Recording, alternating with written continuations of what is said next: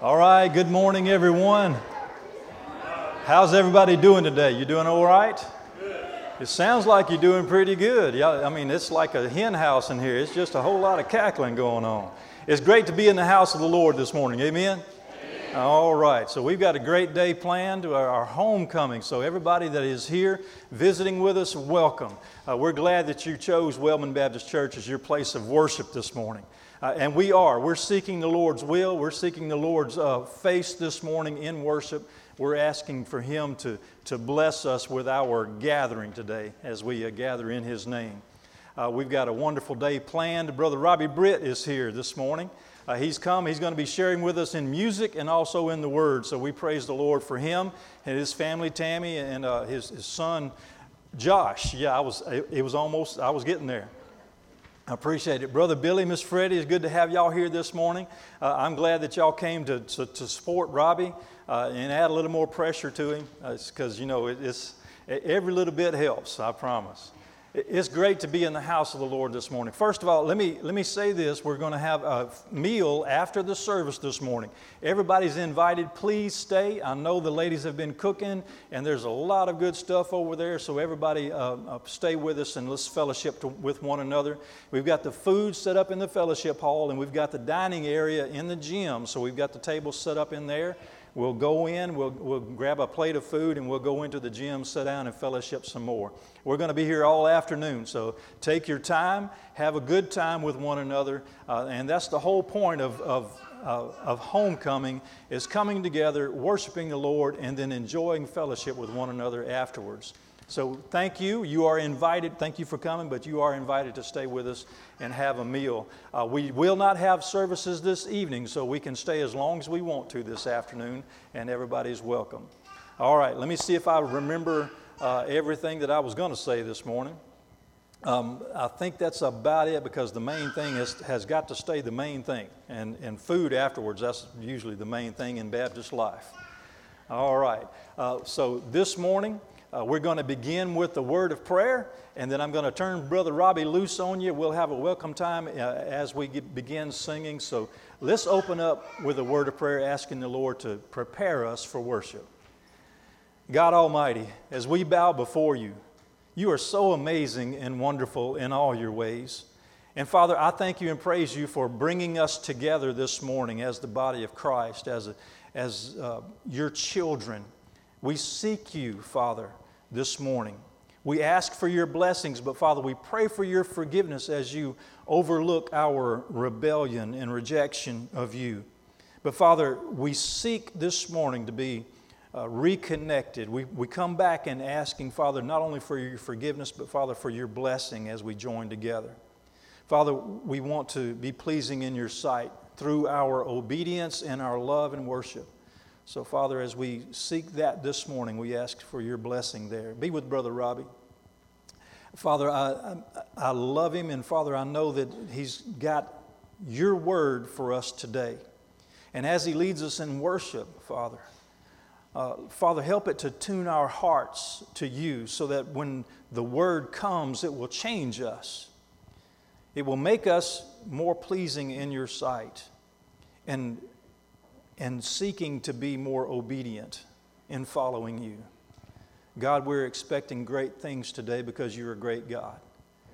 We ask now for you to be with us and lead us in the ways that we are to go. I pray that in Jesus' name. Amen. Amen. Brother Robbie.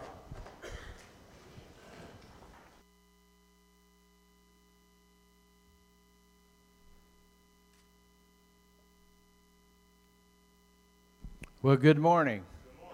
It is so good to be with you today. Brother Jeff called me 6 weeks or so ago, and it asked me to come back to do homecoming, and we got down to the details and stuff, and when we got down to the details, come to find out I'm doing everything. So as I drove up, I looked, and there was a tackle box and a rod and reel sitting on his front porch. So I don't know if he's going to leave out after the first hymn or not. So it's good to be with you. My name is Robbie Britt. Most of you probably know my dad, Billy Britt. I left here in 1989.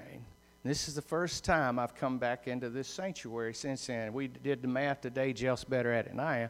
33 years since I've been in here. Last time I came in here, there were old lights and green and gold shag carpet, and oh man, it was something. So y'all have done a great job with this place.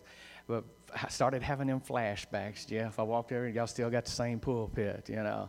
This is where I sang my first special. And I'm going to tell you a few things right quick and stuff. We had a youth Sunday. Now, our youth never left the church, okay? I was a freshman in college, but I was still a part of what they considered the youth. And so they nominated, I was not in the meeting, but they nominated 3 of us to get up and give our testimonies. And I'm like, I ain't getting up there in front of those people. No, I ain't doing it. It was Youth Sunday. We're going to pack the choir out, and 3 of us are going to get up. My sister was going to get up, another young lady, and myself. And I think Richard Baker, we called him Bake back then, and we're going to get up and speak. And I said, I ain't doing it. And they're like, yeah, they want you to do it. I said, I ain't doing it. And so finally, now, if those of you who went to Enterprise and know my dad was a principal 24/7. He didn't know how to cut it off. You know, there was a paddle at the office and there was one at the house. I don't know which one he used the most. I know which one I felt the most, so was at the house. But finally, my dad looks at me and he said, boy, you going to do it. You going to get with the program. You going to get up there now. They nominated you to do it. You're a leader in that youth. You going to do it. And I just kind of looked down. I looked up and I said, I ain't going to do it. And he said, well, you going to do it or you grounded? And y'all, it was so bad, I was willing to take the grounding until he was going to take basketball and softball and everything away from me. And my mama used a little psychology. She came up to me, she said, Rob, why don't you sing? I said, Mama, that's even worse than talking. She said, no, you got a good voice. I've heard you in the shower and stuff. Why don't you just get up there and sing? I said, Mama, I ain't going to get up there and sing. She said, well, go to Jackson. We'll find you a soundtrack. She said, I'll sing with you. I'll do the harmony, and that way you won't be by yourself. So finally, she talked me into doing it. And I did that old song, Help Me, by Chris Christopherson. And it's down here, Lord, help me walk. And that's kind of what I sounded like back then a little bit. And folks, I got up there, and Mama was holding the back of my belt like this because my knees locked, and I was swaying as I sang that song. But I want to tell you something, that church body, they encouraged me. They came along, and, oh, you sound like Elvis, and which was a compliment back then. And everybody just encouraged me, and it gave me the confidence to go up and do another one, and to do another one, and do another one. And the next thing you know, here I am in the ministry 30 years later, and I'm singing. And it all started right here at good old Wellman Baptist Church. So I hope you enjoy what I've put together today. But we're all going to be included in this first one. If you would, stand with me. Take your hymnals. Turn to 138. This is going to be our fellowship song. We'll do a first verse and a last, but between fellowship.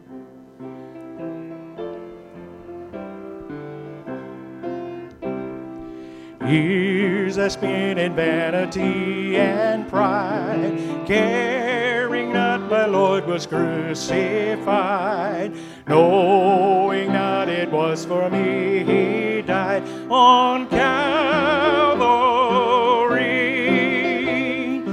Mercy there was great and grace was free.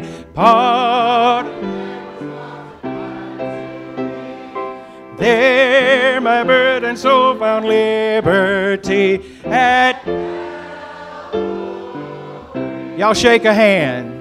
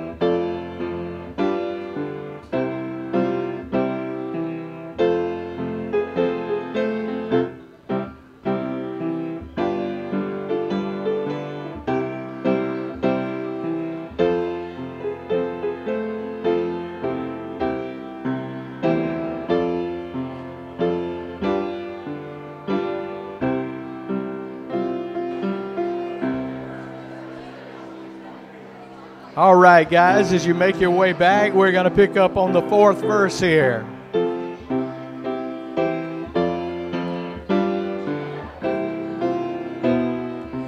Oh, the love that drew salvation's plan. Oh, the grace it brought it down to man. Oh, the mighty gulf that God did span at Calvary. Mercy there was great and grace was free. Pardon there was multiplied to me. There my burden soul found liberty at Calvary. Repeat that chorus. And mercy there was great and grace was free. Pardon there was multiplied to me. There my burden soul found liberty at Calvary. One more time. Think about what you're singing, okay? In mercy there was great and grace was. Pardon there was. And there my burden soul found liberty at. Amen, amen. 335. Standing on the promises. You may be seated. And if you're not singing loud enough, I'm going to have to get you to stand back up, so come on out with it.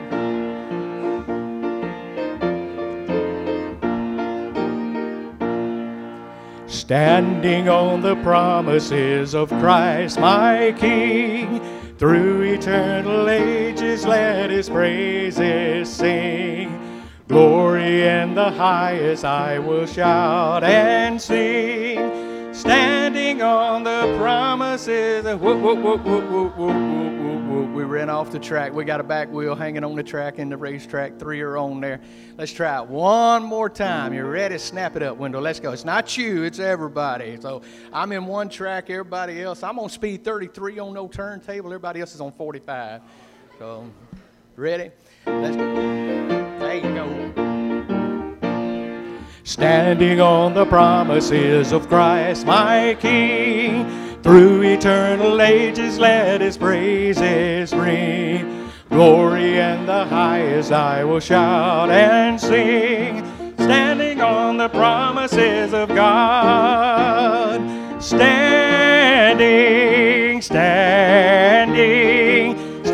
on the promises of God, my Savior. Standing. I am standing on the promises of God.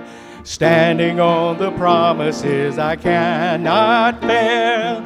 Listening every moment to the Spirit's call. Resting in my Savior as my all and all. Standing on the promises of God.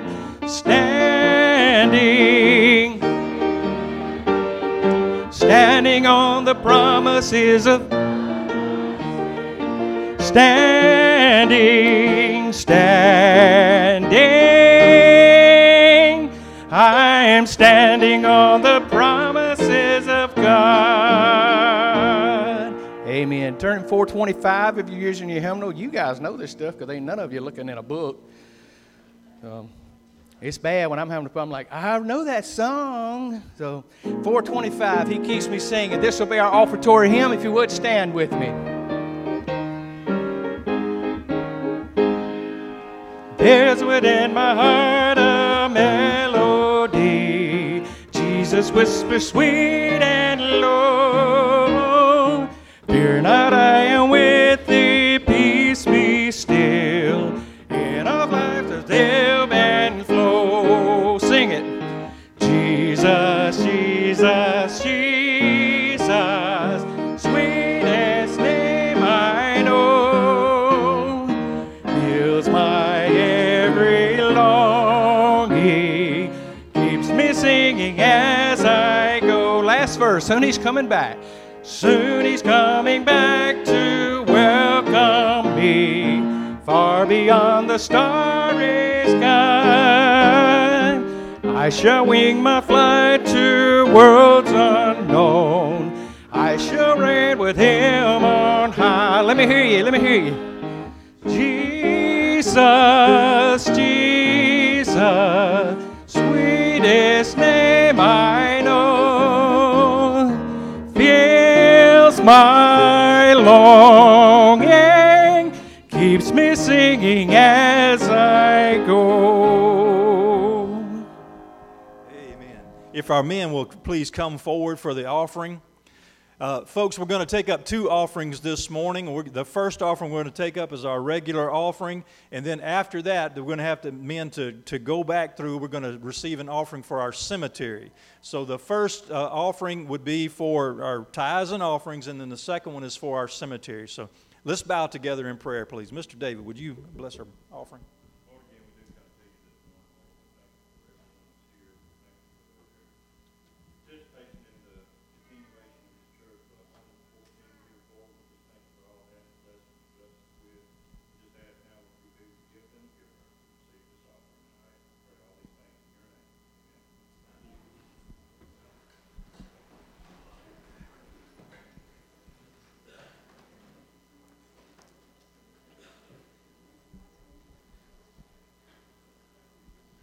While these gentlemen are taking up the offering, I'm going to do a few songs. Jeff and I talked about this, and just kind of give you my testimony very quickly as they're doing this. Got saved in 1987 on a Saturday night behind a pool hall. Going home, I'm one of the last ones to leave that night, and as I'm getting in my car, I heard God. That inaudible voice, but I knew it was my last time to be called. I'd sit here under preacher and revival. If the doors were open, we were here. And but just had never made Jesus Lord of my life. And that night, all I heard was Robbie. And it's amazing. God can say so few things, and just you had to write a whole book. Amen. And I loaded up in my car, and I came home, and I laid out across the bed. I said, Lord, I'll go, I'll do, I'll say whatever you want. Just don't let me go to hell. And the next morning, Brother Robin Jumper was the pastor here. Next morning, I got up and got a shower, and I was wide awake and dressed. And I came and I sat down right there on that second pew. Back then, all the youth sit down in the front. And I'm sitting on that second pew. And I can't tell you what he preached on that day. But all I can tell you is that when the invitation came, I got up and walked down. And I said, I got saved last night. And y'all, I had such a reputation outside the church that he grabbed me by the arm and drugged me to his office. And I'm like, what in the world are you doing? And he slammed me down on the floor, and he opened that Bible, and he started going through that Roman road. And I said, what are you doing? He said, I want to make sure you got it right. And I did. And we confirmed everything. I quit kind of running around on the town and everything because I knew that was going to get me in trouble. And I was sitting at the house. It was about 2 or 3 weeks afterwards, and I started writing music. And that just evolved over the years. Now, this song here, I didn't write it. I just re-recorded it. It's an old Rusty Goodman song. But basically, it's all of us what we can say. Who in the world am I? What in the world did I do to deserve a loving Savior to call me to be saved and to serve Him? Who am I?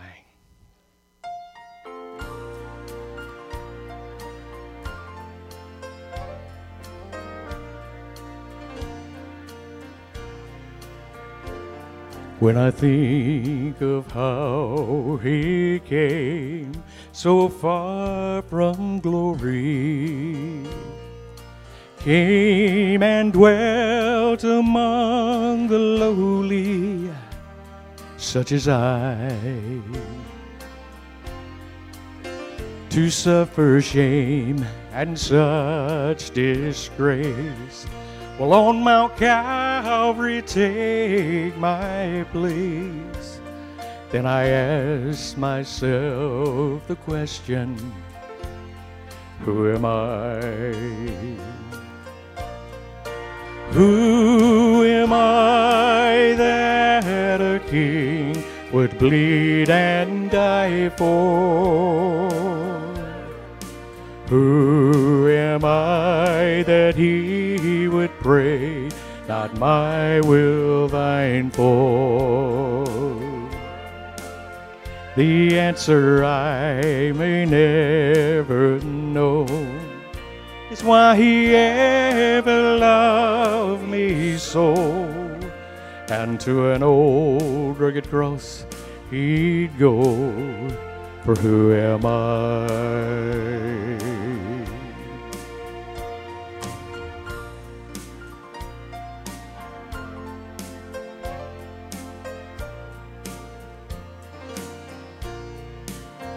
When I'm reminded of these words, I'll leave you never.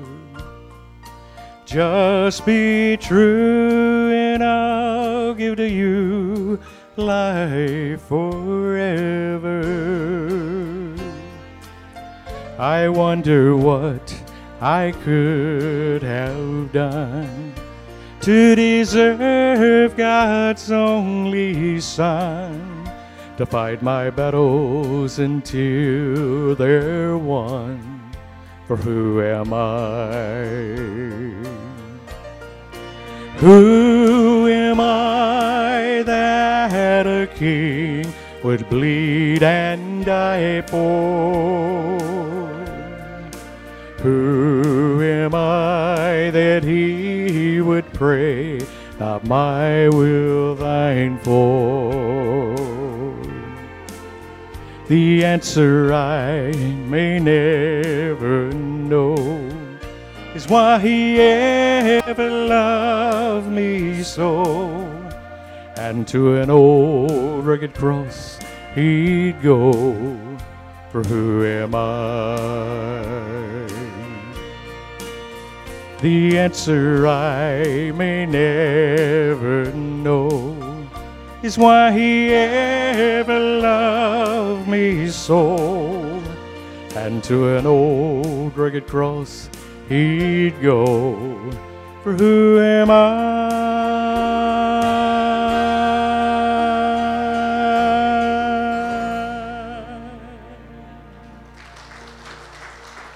Thank you.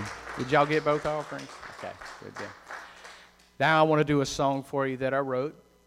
I had just released my first project, and I was invited to go down and do a revival and everything at Wilkinson County, down in Wilkinson County, Ebenezer Baptist Church. Ebenezer Baptist Church is the only church in existence in the state of Mississippi that still worships in its original building. The building was built in 1806. Y'all, it's cool. You need to ride down there. If you know anything about history and antiques, you need to go down there. We preached all week, got those shiplap walls and ceiling and stuff. Friday night, we didn't have a microphone or anything. You could hear me as clear as you can hear now. Had these posts. I wondered about them all week. They had a lantern for me on Friday nights on each side. I could see just clear as a bell, and they had them hanging on the walls. Let the windows up, and we just had a hee-haw time back down in them woods. And it was awesome. But on Sunday, we had literally dinner on the ground. They don't have a fellowship hall. And I'm sitting out there on a headstone and stuff eating. I got through, and I said, it's time to get out of this heat so we can get in here and sing. As I'm walking up to the church, I looked down in the road, and there was a nail in the road. And I said, oh, Lord, somebody's going to get it flat. And I picked it up, and I looked, and it was one of them old square head nails. Y'all know what I'm talking about? Oh, yeah. I see the older folks are going here, and the younger folks like a calf at a new gate. What's he talking about? Anyway, there's the old handmade nails, and it was jagged and rusty, and I knew, I'm like, that's one of the original nails in this building, Brother Jeff.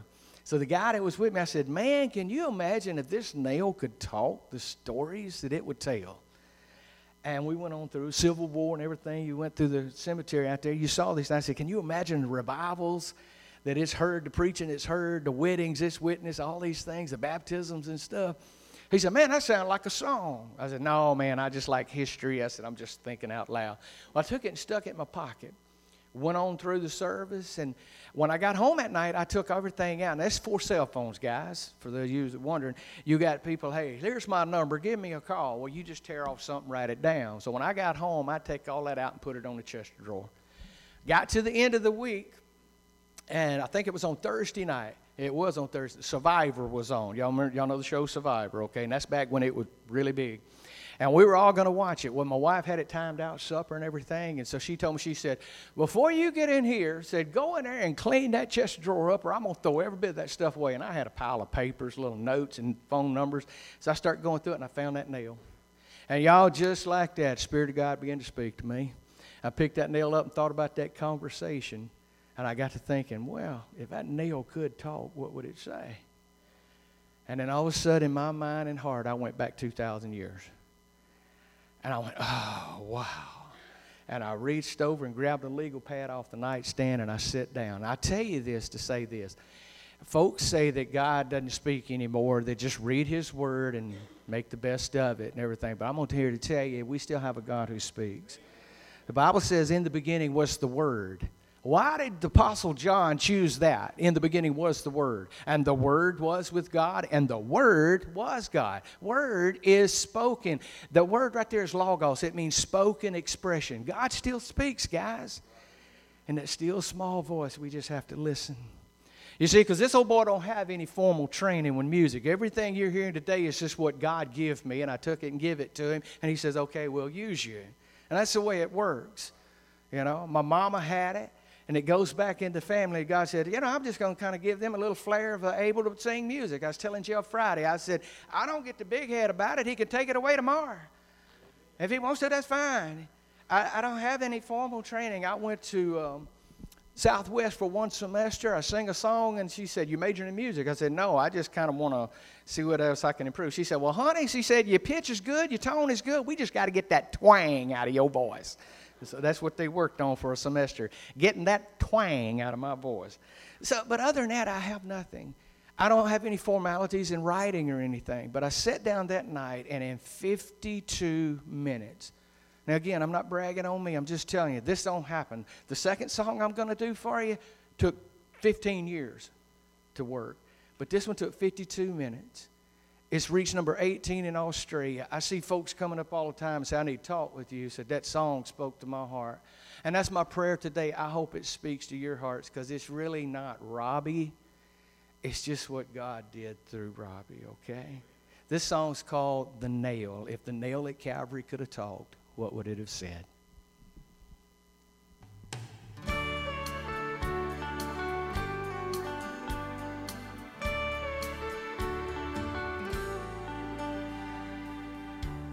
I don't know why I was chosen that day.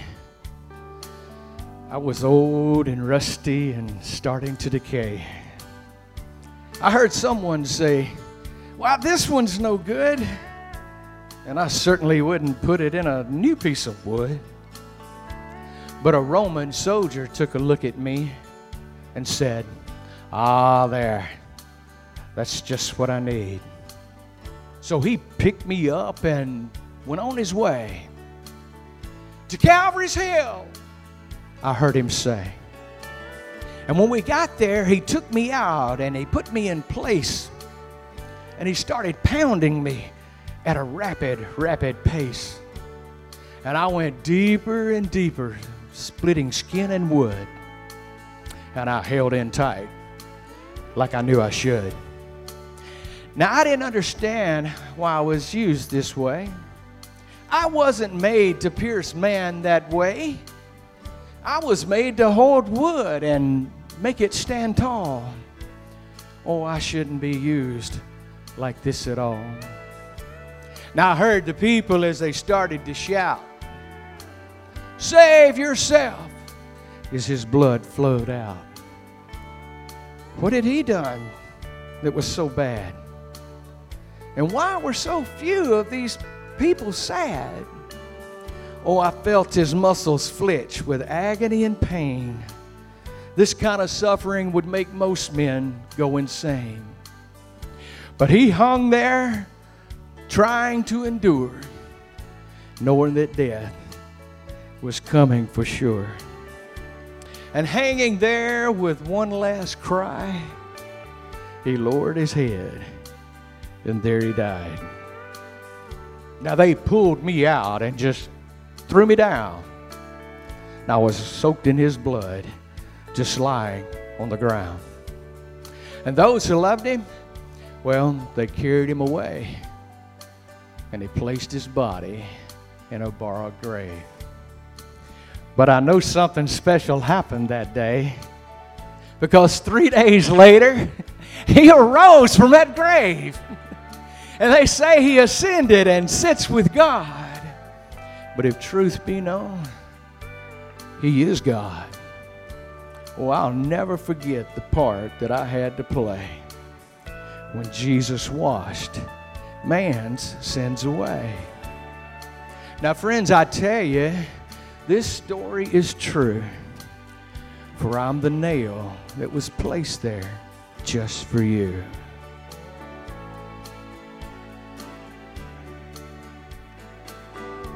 I held the hand of the Son of Man. I felt the throb from the heart of God. His blood flowed down from all around. Well, I held his arms and I made the scars. I am the nail. Yes, I held his arms and I made the scars. I am the nail.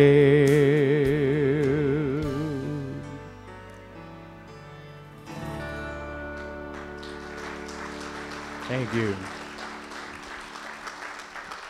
Brother, if it's all right with you, it's 11:35. Most Baptists have a built-in clock. 12 o'clock, the ear's going to shut down and them stomach muscles are going to start working.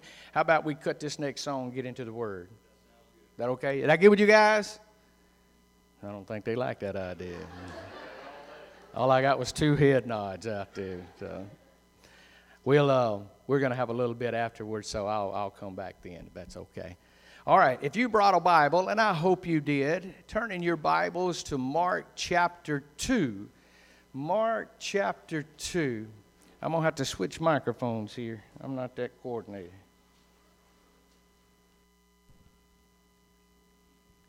All right.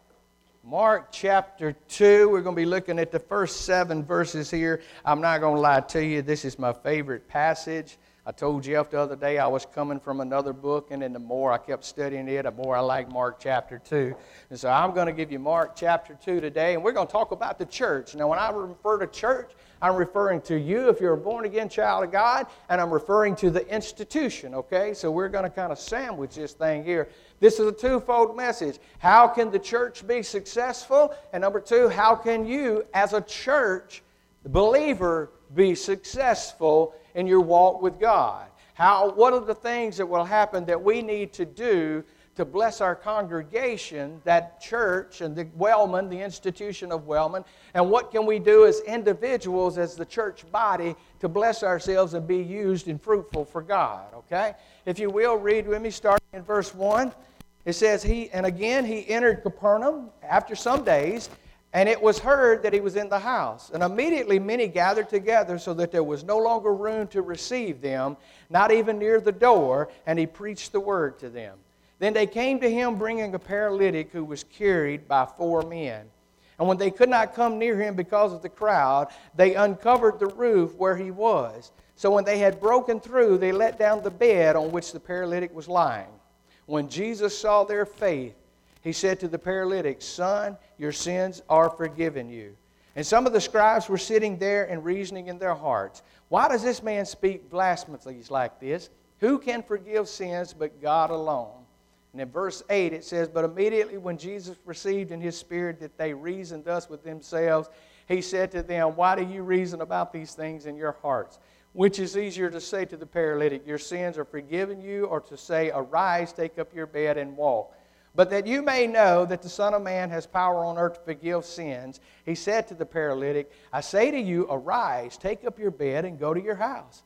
And immediately he arose, took up the bed, and went out in the presence of them all, so that all were amazed and glorified God, saying, we never saw anything like this." Let's pray. Father God, give me liberty to expand on your word today. with this sweet fellowship that are celebrating homecoming and all these years of being in ministry out here in this community, Lord. I pray your blessings on them, Father. I pray most of all that you're honored today with all that is said and done. In Jesus' name we pray. Amen. I've been told several times that guys who know me or run around or find out things I've gotten into, they say, Robbie, you the Forrest Gump of ministries. Because if it can happen to somebody, it's probably going to happen to me. It's just accident-prone Rob. That's just it. I remember the first time I baptized, I'm so excited. I'm at my first church in Belzona, Mississippi, Gooden Lake Baptist Church, little old church right out in the middle of the cotton field. On high attendance day, we had 45. Boy, and I loved it, man. I was so excited. All I knew was hell's hot and Jesus saves. Hell's hot and Jesus saves. And there was finally, after about 3 months of hell's hot and Jesus saves, one fellow said, I just give up. He came on down. He said, preacher, I got to come to church because my wife's she ain't going to cook for me if I don't come. She said, but my goodness. He said, you pounding me every Sunday. That's what it took. God used that at that time. Thank God I grew a little bit, and they finally, but that's the lovingest bunch of folk. But I'm going to baptize, and I'm excited that I'm going to baptize this guy. And this sweet little lady in the church, she's a seamstress. And so she made me a baptismal robe. That's the first time I'd ever seen one, except on TV on them big fancy churches. You know, we didn't do that here. Do you do that, Jeff? You got a baptism robe? Oh, you high class now, man. I seen them boys show up in their cut-off jeans with a button-down on, and they would skip into the water right quick so you couldn't see the jeans because all you could see was some waist stuff. I thought that's the way you did it, you know. And she comes with this robe. I'm like, ooh, look at him, man. And I done got it timed out. All right, I got to get out. I got to go back there. I got to change right quick, get my suit on. We got to get out there and preach because we did ours at the start. And they said, preacher, we got you some waiters. I said, hot dog, I am in high cotton now, son. Look at this. So one of my deacons came back there, and I took my shoes off, and I got my suit and everything on, took the jacket off. He got them waiters on. Well, they bought them for the previous pastor, and he was a big Beaumont-Gunny. That joker, son, he big, healthy boy, son. He loved his peas and cornbread, too. You could tell it. He had a chicken graveyard right there, that fence holding it in, son. He was proud of it. So here's Pee Wee Herman. I'm 30 years old, still riding a bike to go visit folk. So I think I'm like a 30 in the waist, 32 in the waist. I'm a runt. All of a sudden, I put them waders on, and they start taking them up, and they're still flaring out like this here. So we thought, let's get a belt and put it around right there. And then I got the lapel mic stuck down in there and got it on and stuff. And then they brought the robe in. I slipped that thing on, boy, and it had that chain, Jeff, down in the bottom of the hem. So when you get in there, it don't float up and look like a mushroom, you know. I said, look at me, son. I'm a legit Southern Baptist preacher now. So I go walking down in that baptistry, and our baptistry was old. It ain't like this right here. It was probably a foot deeper than that. Now remember, I'm a runt, okay? I'm 5'6", and I'm a runt. And I get in there. I'm looking out over the window. It's like right here. It's not down here. It's like right here. And I'm so proud. I come walking in there. Well, we didn't think about something. Them waiters, because they're so big, they got a lot of air in them. And then you got that robe hanging on. So as I'm going down through that step like this, you can hear.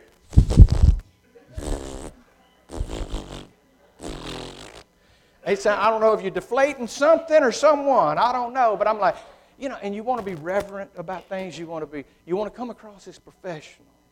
Okay? So I get in there with the old boy that I'm baptizing. Now, he's a pretty hefty fella. And we had coached him. I talked to him about it. I said, look, you step back, bend the knees. I said, I can handle 300 pounds like that. I said, if you'll do that. He goes, okay, I got you. Well, he panicked. That joker panicked, locked them knees, and he went like a pine timber, son. Just boom. Now, I'm panicked because all of a sudden, the old homemade baptistries made out of sheet metal, it decided it was going to fold out like that at the bottom, which made the water 6 inches deeper. I mean, it just flexed. Bloom. He goes down, bloom. It goes, bloom. I go, bloom. And guess what that water did? It just flooded. So now they've thought I've broke wind coming in because I'm nervous, and now it's flooded. This boy, he's drowning down here, so I'm reaching down. It don't matter now. I'm soaked. I reached down and grabbed him. My ears all wet. Lapel mics, it's done quit because I done soaked it. I pulled him up, and he comes up, and he spits water all over me. Now, all I did was look out the crowd, and I said, amen, amen. Let us pray. And as we're praying, I slip on out there, and I said, this thing is burnt. It is burnt. It's just over with. I'm like, I can't even face these folks today. Of all the train wrecks at Baptistry, this is an ordinance by God. And we got in there, and I preached that day, and we had about 4 or 5 to come. They said, I ain't never been so tickled. He said, but here's the thing that impressed them, that I actually had the nerve to get up in the pulpit and preach that day. They were just floored about it. It's funny, the things that we want perfection about stuff, we got to do it just right. Jeff and I were talking about this earlier, our punctuality. I want to be 10 till. I don't want to be late for anything that drives me crazy. If I see my family lollygagging as I'm headed towards that door, I'm like, patience, patience, patience. They better be in that truck waiting on me. You understand? So we have our faults about it too. But guys, I'm going to tell you something. It's grace. It's God's grace that calls each and every one of us. And He's not looking for that perfection about things. We have crazy things going on in our churches today. We got churches out there that they got mega money, man, and they got a beam of lights running everywhere, and they got a 16-piece band up there, and they good. They really good. They got a studio out back that all this group comes in. They got everything synchronized. And what y'all don't know, if y'all ever see them guys, watch them on TV, and you'll see something in the ear. They got a hearing aid monitor in one ear. They got a beat keeper in the other. It's going click, click, click, click, click, click, and it's telling them how fast to go with them songs. So they ain't as good as you thought they were, are they? No. They ain't got to have a drum. Me and Wendell didn't have a drum a while ago, did you? I don't know. Wendell, I saw him chewing on gum. Maybe he was keeping rhythm then. So. Anyway, here's the point. What I'm telling you is that we've got programs. We got all these things going on in the churches today, but the three basic things that we really overthink, we compare ourselves to other churches and say, well, it's working in that church. Well, that don't mean it's going to work in your church. And don't get me wrong now, I love the praise bands. I love them. I rock out to them riding up down the road all the time. Please don't get me wrong. Here's the problem, though, is when we got all these things and they take the place of what really needs to be in the church. That's what I'm getting you. If you guys, y'all may have a 6-piece band you bring in here or whatever, and you may have a light show I don't know about. I'm not criticizing that, but if it takes the place of the real worship, then you're nothing more than a country club. Okay? The first thing I want you to see of the 3 pegs, if you will, of what we need in the church is, number 1, we need the Word. We need the Word. We need it in the church. It needs to be the emphasis. It needs to be number 1 thing here. And look in verse 2. It says, immediately gathered together. Now Jesus, let me give you a picture right quick. Jesus is back in Capernaum. He's hanging out in Peter's house, okay? He doesn't have a place. So Peter's like, hey, come stay with me. And so he does. Word gets out that he's there, and all of a sudden everybody's flocking to him because he's a rock star at this time. He's been healing people, and it's gone through Galilee and Capernaum and everywhere. And people are saying, man, I'm going to bring mama down there. I'm going to bring daddy down. I'm going to bring my buddy down there. They need healing. And so in verse 2 it says, immediately many gathered together so that there was no longer room to receive them, not even near the door. And look at what he does. It says, and he preached the word to them. If Jesus really wanted the folks to like him and love him and give to his ministry and stuff, he'd have started laying hands, boom, boom, boom, boom, or say it so. Get up, go home, man, you're good. Get up, go home. Get up, go ahead. And Peter and the boys would have been out there with a little bucket or hat or something. Thank you for your giving. Thank you for your giving. Come back, bring a friend. Bring a friend. We're going to have a special tonight service. He wasn't worried about those things. Jesus healed because it's just part of his nature. It wasn't his agenda to come here and do. We're missing out on this so much today because we're looking and saying, I want healing. I want it. By his stripes we are healed. We butcher that and take it out of context. The number 1 thing Jesus came to do, he says he came to preach the gospel. That was the number 1 thing, was to preach the gospel, nothing more. He had a chance to heal millions, and there was times he walked away. Look at what he says. He says he preached the word to them. All right, let me give you a little Bible study here, okay? He preached the word. He preached the Logon. All right, now I quoted you John 1:1 a while ago. In the beginning was the Word. The Word was with God, and the Word was God. That's Logos, Logos. It means spoken expression. Logon means written word. So, well, we didn't got a New Testament. It's 30 years before anything's written about Jesus, before Paul starts writing the epistles. So if it's the written word, what's he reading or preaching? The Old Testament. Jesus is bringing the Old Testament to life. If you read through the Gospels, how many times does Jesus go back and give you an illustration? As it was in the days of Noah, so shall it be at the end days. He speaks about Elijah.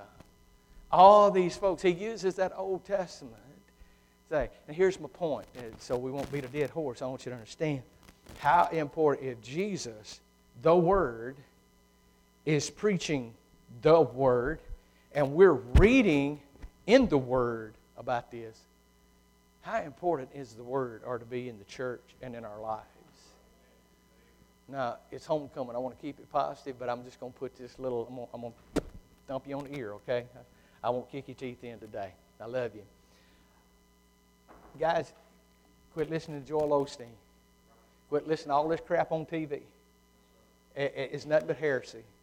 If you can't find you a good preacher on TV outside of Brother Jeff here, when you're at home, laid up or whatever, quit. It's corrupting us. It's demonic. It's satanic at its heart and core. Your best life now, buddy, I'm telling you what, if this is your best life now, the old Joel Osteen book, you tell you where you're headed. This ought to be your worst life now because it's only going to get better one of these days. Amen? The Word. We need to be in the Word. We got too many people trying to give philosophy. I run into them all the time. I'm a chaplain with a hospice. I go in, folks are dying, and they're dying and they're hardcore. Say, well, I believe this. I just don't believe God's going to send somebody to hell. Do you know Jesus? I don't have to know Jesus. I just don't believe He's going to send somebody to hell. And I'm like, oh my goodness, you are 2 months away from taking your last breath, and you want to go down arrogantly, you will go down, period. I don't have the liberty to tell them that. I got to love them, I got to bring comfort, but I ain't going to lie to them about it. And I hear these different philosophies all the time. We have got more philosophy than we do theology in our churches today. If it feels good, well, it's okay. Let me tell you something. Jesus is not a granddaddy. God is not a granddaddy. He is a loving, jealous, righteous God that's going to judge. He's going to judge you, me. He's going to judge the world. I don't want to. I don't want to stand in that judgment and have to answer for things. Because I know, even as a child of God, that I'm going to be stripped naked. You read 1 Corinthians 3. You see what he says? He says we're going to be judged, guys. We don't preach on judgment anymore. We don't preach on hell anymore. I've seen the wildest of outlaws out there in my BC days, and there were things they wouldn't do. And they were like, listen, man, I may not be right with God, but I sure don't want to answer to God for that. Why? Because somewhere down the line, they stood under some preaching where they said it was judgment. We got to get back to the Word because it's being distorted really bad today. Really bad. I got folks that I work with in different communities and stuff, and they've got these philosophies. These new pastors are coming out today. They're more psychological than they are theological. They want to preach it. I heard a message one day. I went to evaluate a church, and I walked in. The pastor preached that they had a 4-point outline on how to be popular at a picnic. I'm just back there saying, And when we walked out, I just shook his hand and left. I could not tell this boy a good message. All I did, just said, you got to find something positive, Brother Jeff. So I looked at him, I said, you're a good communicator. That's all I said. I had to find something. You're a lousy preacher, but you're a good communicator. It's pathetic. Listen, Jesus had a chance to heal all these people. He used one, but look at what he did. He says he preached the Word to them. He preached that Old Testament. He brought it to life. Now let's move on to number 2, because I know you're getting hungry. Then they came to him bringing a paralytic who was carried by 4 men.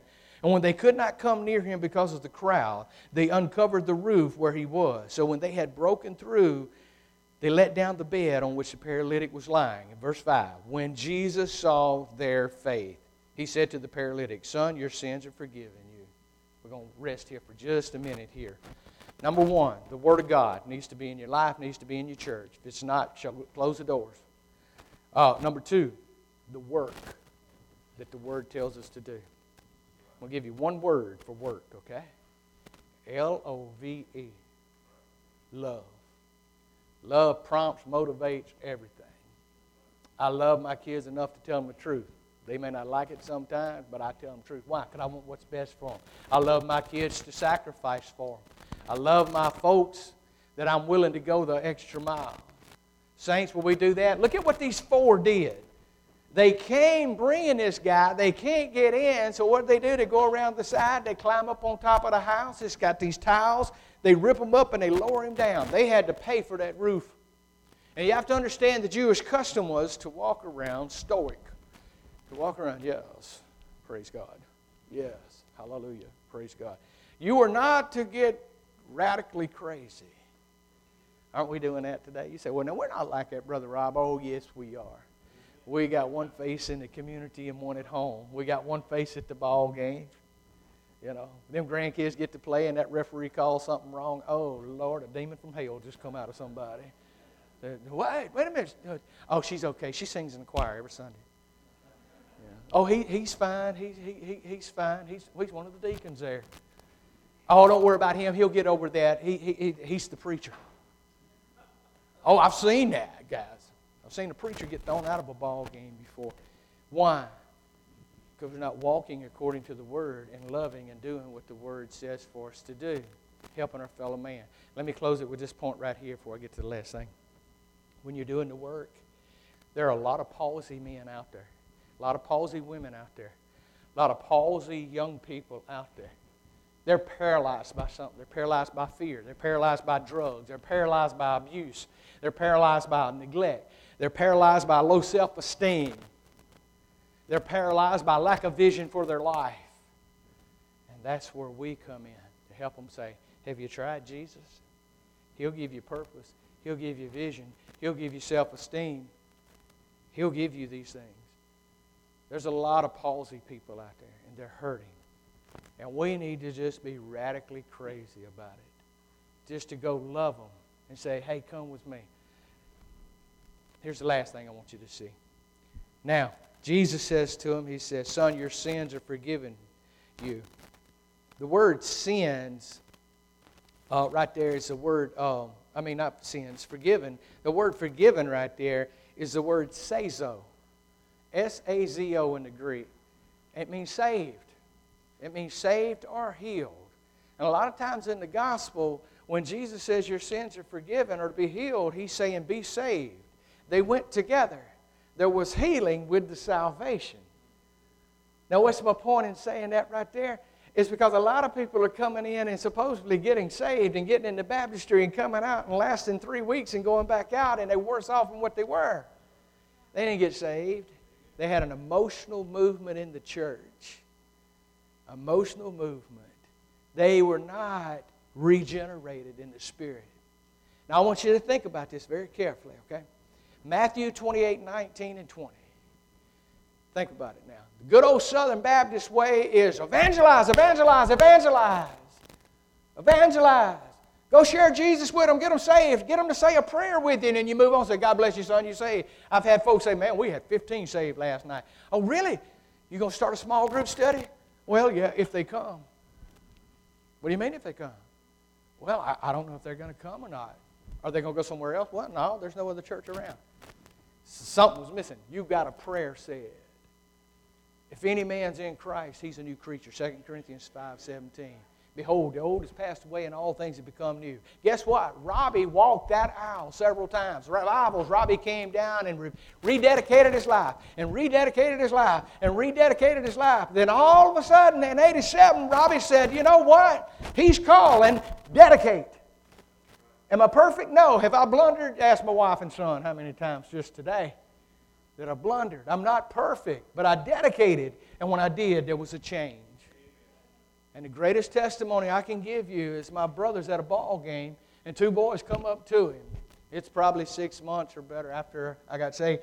And they looked at my brother and they said, man, Robbie's different. Robbie's changed.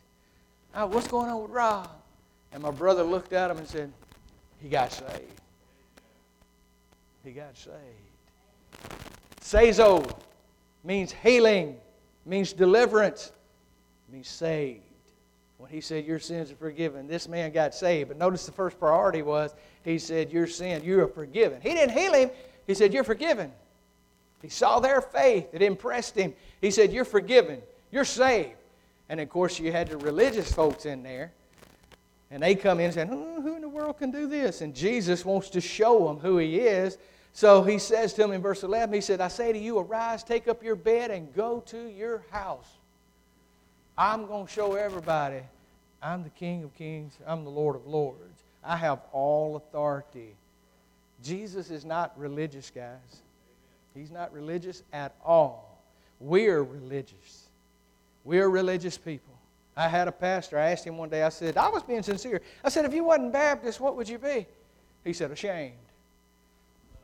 And I'm like, okay, that's cute, that's funny and everything, but really what would you be? I wanted to talk about doctrine, about Jesus and stuff. I'm going to tell you something. Brother Richard Baker asked me the day I was baptized. He asked me going out, he said, how many of you know Richard Baker? He's gone home to be with the Lord. Dot Baker, Ricky Baker, Vicky, and all that. Richard was our minister of music at that time. He walks up, I hayed this man's cows, I built his barn, all this stuff, worked for him during the summer. He walks out and put his arm around me. He looked at me and said, I got one question for you. I said, okay. He said, now, you can't answer today, but when you get an answer, you'll come back. I said, okay. He said, why are you Baptist? Well, I looked at him. And being a Brit, you know, we've got to have an answer for everything. If y'all hadn't figured that out by now, welcome to the neighborhood. But I looked at him and said, well, he went, don't answer it, Rob. He said, because you don't have an answer. I know your answer, but I want your answer. And about 7 years later, I came back in here. And I told him, I said, before I bring this message, I said, Brother Richard, I said, I want to answer your question. And he sat there and looked. I said, do you remember? And he shook his head like that. It was the greatest question ever asked to me. Because it made me get in the Word and dig to say, why do I believe what I believe? Is the Baptist way in line with Scripture? And I studied and studied. I studied the Methodist and the Catholic and the Presbyterian, all of them. And I came back and I told him, I said, I'm a Christian first. And I'm a Baptist second. And when the Baptists choose not to walk according to the Word, I won't be Baptist anymore. Some of you guys, I love you, but you're going to die a Baptist. But you ain't going to die a Christian. Because you're more hung up in your name being on the church roll here than in the Lamb's Book of Life. Now, I love you enough to tell you that. I may never get invited back here again. That'll be fine. But I'll leave here knowing, okay, they know God plant the seed. God bring a harvest out of that. Look at the last thing here. He says, get up and walk. Show them what you got. Show them who I am. And he did. And immediately he arose, took up the bed, and went out into the presence of them all, so that all were amazed and glorified God, saying, we never saw anything like this. Here's the last thing, worship. We need to have the Word preached, practiced, praised. We need to work in the church. 20% of us are doing 80% of the work. Get off your keister and get to work, or either close your mouth. I tell that in every church I go into, and ooh, son, I start seeing nails start pulling out. Everybody starts squirming right there. Hey, we got a job to do, and God's given us a platform to do it in. It's called the church house. To come together as the body of Christ and use your gifts for the Lord. That's worship. That's work, and that's worship. You have been worshiping since you walked in this door today. Do you know it? We didn't have the worship a while ago when Brother Wendell was on the piano and I was leading the music. No, the worship started when you walked in and said, hello, how you doing? Good to see you today. Worship started when your pastor stood up here and he welcomed you and told you all the fellowship things we were going to have today in the name of Jesus. Worship started when he said, let's pray. Worship started when I came up and said, turn in your hymnals, and we sang. Worship is praise, prayer, preaching. That's worship. He's going to lead us in worship, and they would say, well, the worship's over, now we're going to have preaching. No, you're still in worship right now. Worship, true worship. Look at what it says. It said, we never saw anything like this. It says, what did they do? They were amazed and they glorified God. They glorified God. They give God the praise for what's going on. When was the last time you stopped? When was the last time you had in your service or at home or whatever where you just stopped and you started praising God? You started brainstorming and thinking of all the blessings that you have. What do we do most of the time? Oh, man, I hate my job. Oh, my goodness, and we go down the list of all the negative things. Are you breathing right now? Praise God. You know why? Because He sustained you with His power. You're allowed to breathe right now because God is sustaining you. It's a blessing. Hey, are you saved? Okay, we got 3. We're going to have a big invitation. Are you saved? Do you know you're a born-again child of God? Raise your hand. I ain't trying to put you on the spot. Okay, good, great. Guess what? You take your last breath now, where are you going? Praise God. Praise God. Because before Jesus, you had no answer to that. You got the Holy Spirit indwelling you. Praise God. My foot hurts. Praise God. You still got one. You feeling it. My back's killing me. Praise God. You had to get up and go to work to do something. You got a job. You can put food on the table. You got a roof over your head. We got so much to be thankful for. Why? Because of what Jesus has done. You got a good church body right here. Praise God. You got a good preacher. So I've been told. Praise God. Praise God. Worship Him. Why? Because you were a palsy man at one time. And whether you realize that there was 3 or 4, somebody was in the back room praying for you. There was a mama and daddy that got up and brought you to church, dragging you like they did me a lot of times. Praise God. Jesus saw their faith and said, you're forgiven. You got a friend that invited you in here today. You got a wife that invited you and said, I ain't cooking for you unless you come to church. You got up and came. Praise God. You got a man in your life. You got a real man that says, hey, as for me and my house, we're going to serve the Lord. Y'all get up right now and get dressed. We're going to church. Don't make me tell you again. And you got up and came to church. Now you're serving as a deacon. Now you're serving in Sunday school. Now you're singing up here. Why? Because Mom and Daddy brought you. You were palsy. You were paralyzed. You had everything against you. But Jesus saw their faith. And He said, your sins are forgiven. It's little things like that. We need the Word. Need the Word. Now, guys, I'm going to close it with this. I'm going to close it with this right here. I think it's probably the most important part I want you to understand. The Bible says in Ephesians 6, it said we don't wrestle with flesh and blood, but principalities and powers of darkness. Probably one of the biggest arrows that Satan uses on us is pride. He shoots us right in the heart with pride. And this happened to me, and Satan like to got me. I was so excited after I got saved. And I got my Bible, and I got me a notepad. Because I'm really wanting to know. I've got 5,000 questions. I'm coming by and seeing Brother Robin, and I'm asking these questions and stuff. And Brother Robin got up, he said, look in the book of Matthew. So that Sunday, I'm sitting about the third or fourth back, and I got my notepad, Matthew chapter 5, and I'm taking notes. The next Sunday, he comes in, he says, look in the book of Mark. So I looked in Mark, and look in Corinthians, and I looked in Corinthians. About that 4th or 5th Sunday, I come in, man, I'm excited, and I sit down over there. I'm getting everything ready, and he said, look in the book of Hosea. Hosea? Where in the tarnations is Hosea? And I start looking. You know what happened? As I'm looking, I can feel every eye in the church looking at me. You ever had that feeling? You're sitting there and everybody's looking at you. They ain't a soul paying me no mind. But I felt like every eye in the church is watching me, the preacher standing in the pulpit saying, will he get it? Will he get it?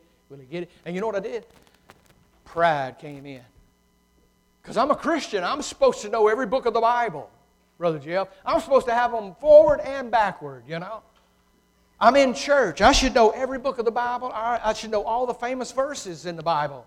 Yeah, why? Because I'm in church. I'm supposed to know this stuff. This is what the devil's playing in my head at this time. And so you know what I did? I closed that Bible up. I grabbed that notepad and I said, everybody's looking at me. They're going to know I can't find that book. I'm going to just act like I'm so intrigued with the preacher and what he's saying. I'm going to stay glued on him today and write notes. I'm telling you the truth. Now, you talking about stupid. I was stupid. And I sat there and I wouldn't open my Bible. After a while, I quit bringing that Bible because I was so afraid he was going to get an Old Testament minor prophet that I wouldn't know. And instead of me looking in the index and having to admit I'm not that good a Christian, I just quit bringing the Bible. Now, I know that sounds stupid, but I'm a typical old Lincoln County, born and raised in Wellman, Baptist church, redneck. And I got a feeling there's a few more like me in here. You don't bring that Bible. You put on an air like you know everything. You got all the knowledge of the Bible wrapped up. You won't change anything because now that's going to break protocol and you got this memorized and you look good like this. But we change a program in the church. We change this in the church. We have a Bible study in the church. And you're like, you're going to run from that because now all of a sudden all your flaws are going to show up. Guess what? I got 2 years at New Orleans Seminary. I got 2 years at Andersonville Theological Seminary. I have a bachelor's degree in seminary. I've been studying and preaching for 30 years now. And guess what? I picked up the Bible yesterday afternoon. I'm reading in Romans chapter 3. And I went, son of a gun. I ain't never saw that. I done talked through that book 3 times. I'm like, I didn't see that. Brother Jeff, I didn't see it. I had to go in there and get my commentaries and come back. And I'm like, I'll be dog. How did I miss that? That's 30 years, guys. When you get to heaven, you're going to ask questions. But wouldn't it be better just to go ahead and start now? Wouldn't it? Don't let the devil play on your playground. We need a spirit of humility in the church to grow in the Word. Deacons, pastors, and everything. I love it. I go out and ask these folks. They'll say, you're a preacher? Yeah. Can I ask you a couple of questions? Yeah. Ain't no guarantee I'm going to answer them, but go for it. And I literally have I got folks that are dying and they're serious and they want to know where God is on things. And they'll ask me a question sometimes. I'm like, well, that's good. I ain't never thought about that. They look at me. I say, give me next week. I'll get back with you. And I go home. I write it down. I go home. I get my commentaries out and I get the Bible and I'm like, oh, son of a gun. Never saw that. And I write it down. I take it back into them. I said, hey, I got your answer. Really? Yeah, it took a while. We don't have every answer to things. Guys, here's the point. Come with humility. Get into the Word. When you learn it, go out and work it and give Jesus the praise. Amen. I don't know where you are today. I'm going to give 2 choices, though.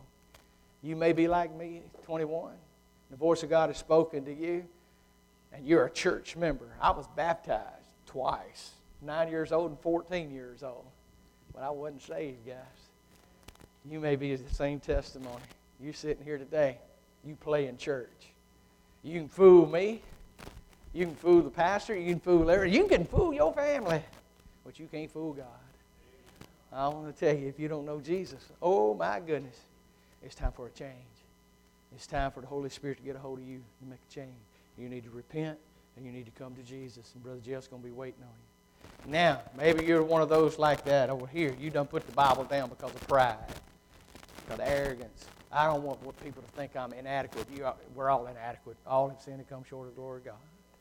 You need to rededicate your life. You need to repent of that. I say, okay, I'm going to start growing in the Word. I'm going to start getting more involved in this church. I'm going to get active. But you need to come closer to Jesus. Whatever you're dealing with, you need to do it. I'm going to ask Brother Jeff. I'm going to pray, and I'm going to ask Brother Jeff to come, Brother Wendell to come. He's just going to play, and you take it from there. Okay, brother? Let's pray. Father God, thank you so much for letting me be here. Thank you for letting me bring your word today. Father, thank you for this homecoming of all these years. I think I heard him say 114 a while ago.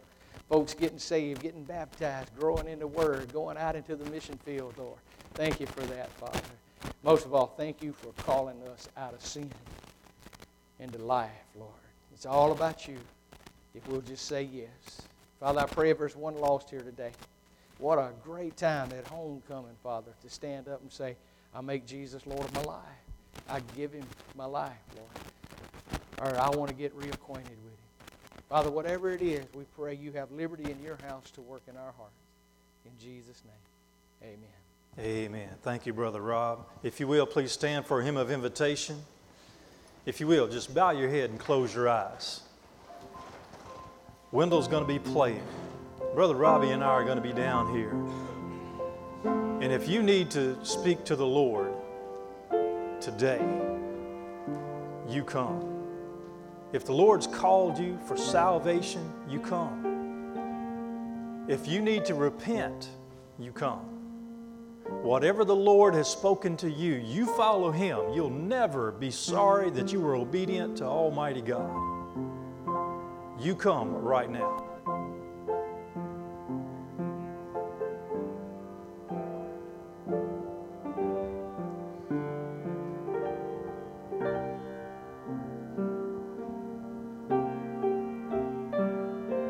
Don't let Satan, don't let pride keep you away from the love of the Lord right now. Satan will be on you, right beside you, whispering in your ear, He's not talking about you. He's talking about somebody else. But if the Holy Spirit is speaking to you and saying, yeah, that's you, you need to follow Him. Don't listen to the liar. You follow the one who is the truth.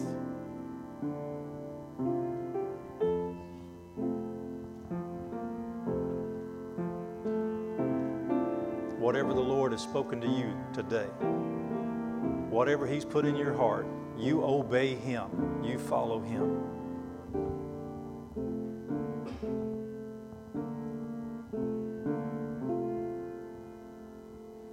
Amen. If you will, have a seat for just a moment. Miss Ashley, if you will, please come.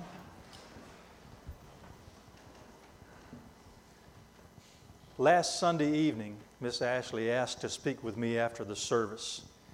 And she came and she says, I need to know Jesus. He's been speaking to me for about a month now. She said every time that you preach or every song that we sing, she could feel it in her heart. So last Sunday evening, she accepted Christ as her Lord and Savior, and she said she wanted to be baptized and she wanted to be a member of Wellman Baptist Church. So what is the will of the church in this matter? There's a motion and there's a second. Praise the Lord for that. All in favor of accepting Miss Ashley for baptism and as a member of Wellman Baptist Church, please say amen. Amen. And all opposed by the same sign.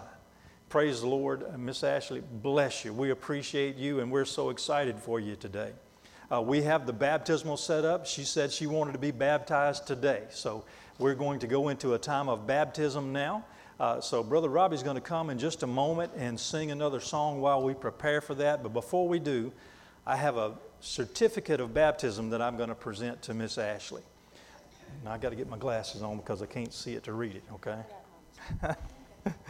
And it just says this. This certifies that Ashley Geyer, and I said that right, okay, having professed faith in Jesus Christ as Savior and Lord on July the 17th, 2022, was baptized on July the 24th here at Wellman Baptist Church, and we have signed that for you, and we want to give that to you. So Bridget wants to get a picture of us, so if you will, just hold that right there.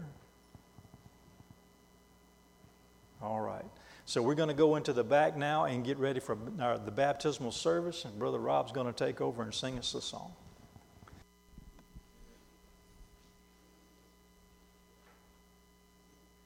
All right. I about lost my voice with you guys this morning, but it's been fun to be with you. Y'all just sit back and relax. We're going to have a good time while we're waiting on them. This is an old Governor Jimmy Davis song that we just took and put on steroids, okay?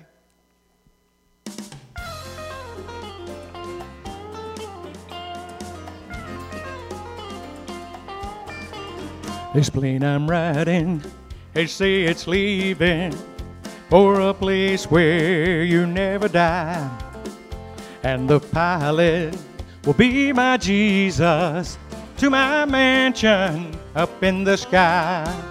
Now don't be grieving because I'm leaving, and don't cry when I say goodbye. There'll be no weeping to where I'm going, to my mansion up in the sky. This plane I'm riding will be returning some sweet day, Lord, by and by. So get ready to go with Jesus to my mansion up in the sky. Now don't be grieving because I'm leaving, and don't cry when I say goodbye.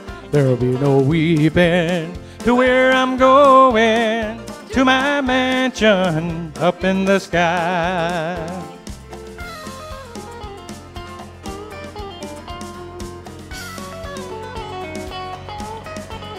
My journey with Jesus will end my sorrow, heal my afflictions, and no more I'll cry.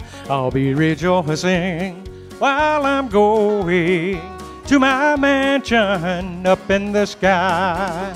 Now don't be grieving because I'm leaving, and don't cry when I say goodbye. There'll be no weeping to where I'm going, to my mansion up in the sky. There'll be no weeping to where I'm going, to my mansion up in the sky. All right. We're not ready, huh? Okay. Give me, not that one. Give me number 7. I wrote this for my wife after she told me a few things.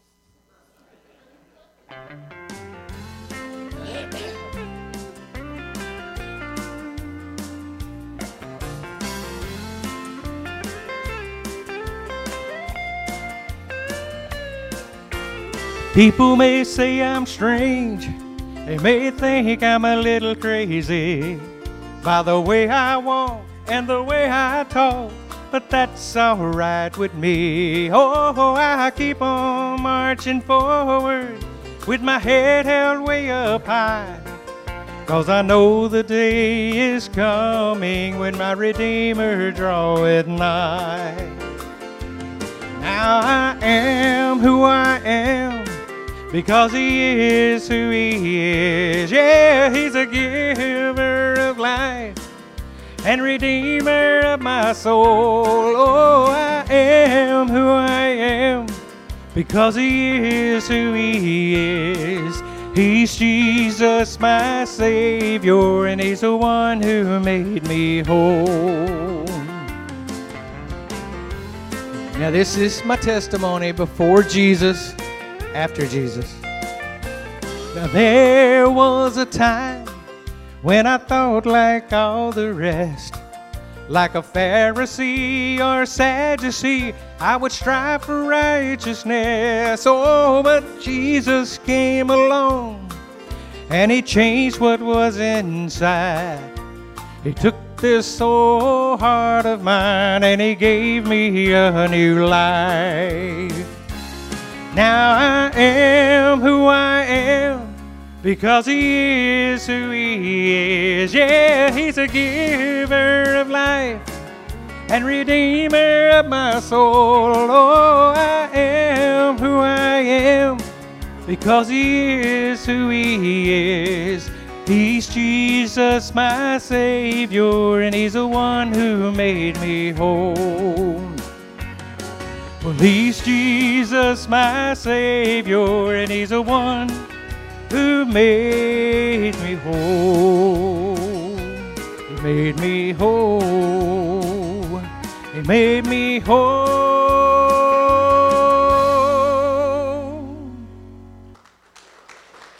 Oh, praise God.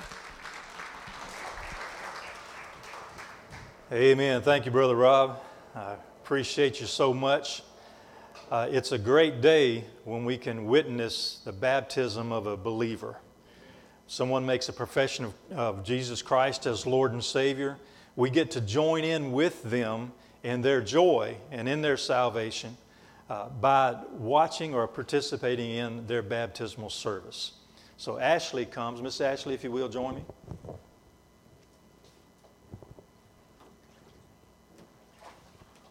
There you go. All right.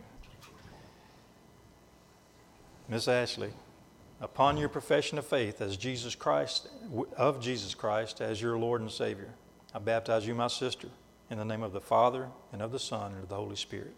You're buried with Him in baptism and raised to new life in Christ. Amen. Are you okay? Yeah. Okay, there you go. Amen. All right. Well, folks, we're about to conclude the service here, and we've got lunch prepared in the fellowship hall. So everyone, Braxton says he's ready. All right. So we're going to have a blessing here, and all of our visitors and all of those who are, let's just say, retirement age, you go first. All right. We'd love to have you go first in line. All of those members of our church, if you will, give them preference and allow them to go through first. Miss Marilyn, you're retired, aren't you? Yeah, I thought so. All right, so you're first. All right. One of the let's all stand together, and we'll have a word of prayer to be dismissed. And I also want to be blessing the food as well. So let's see. Brother Aaron, would you mind dismissing us and also blessing the meal, brother?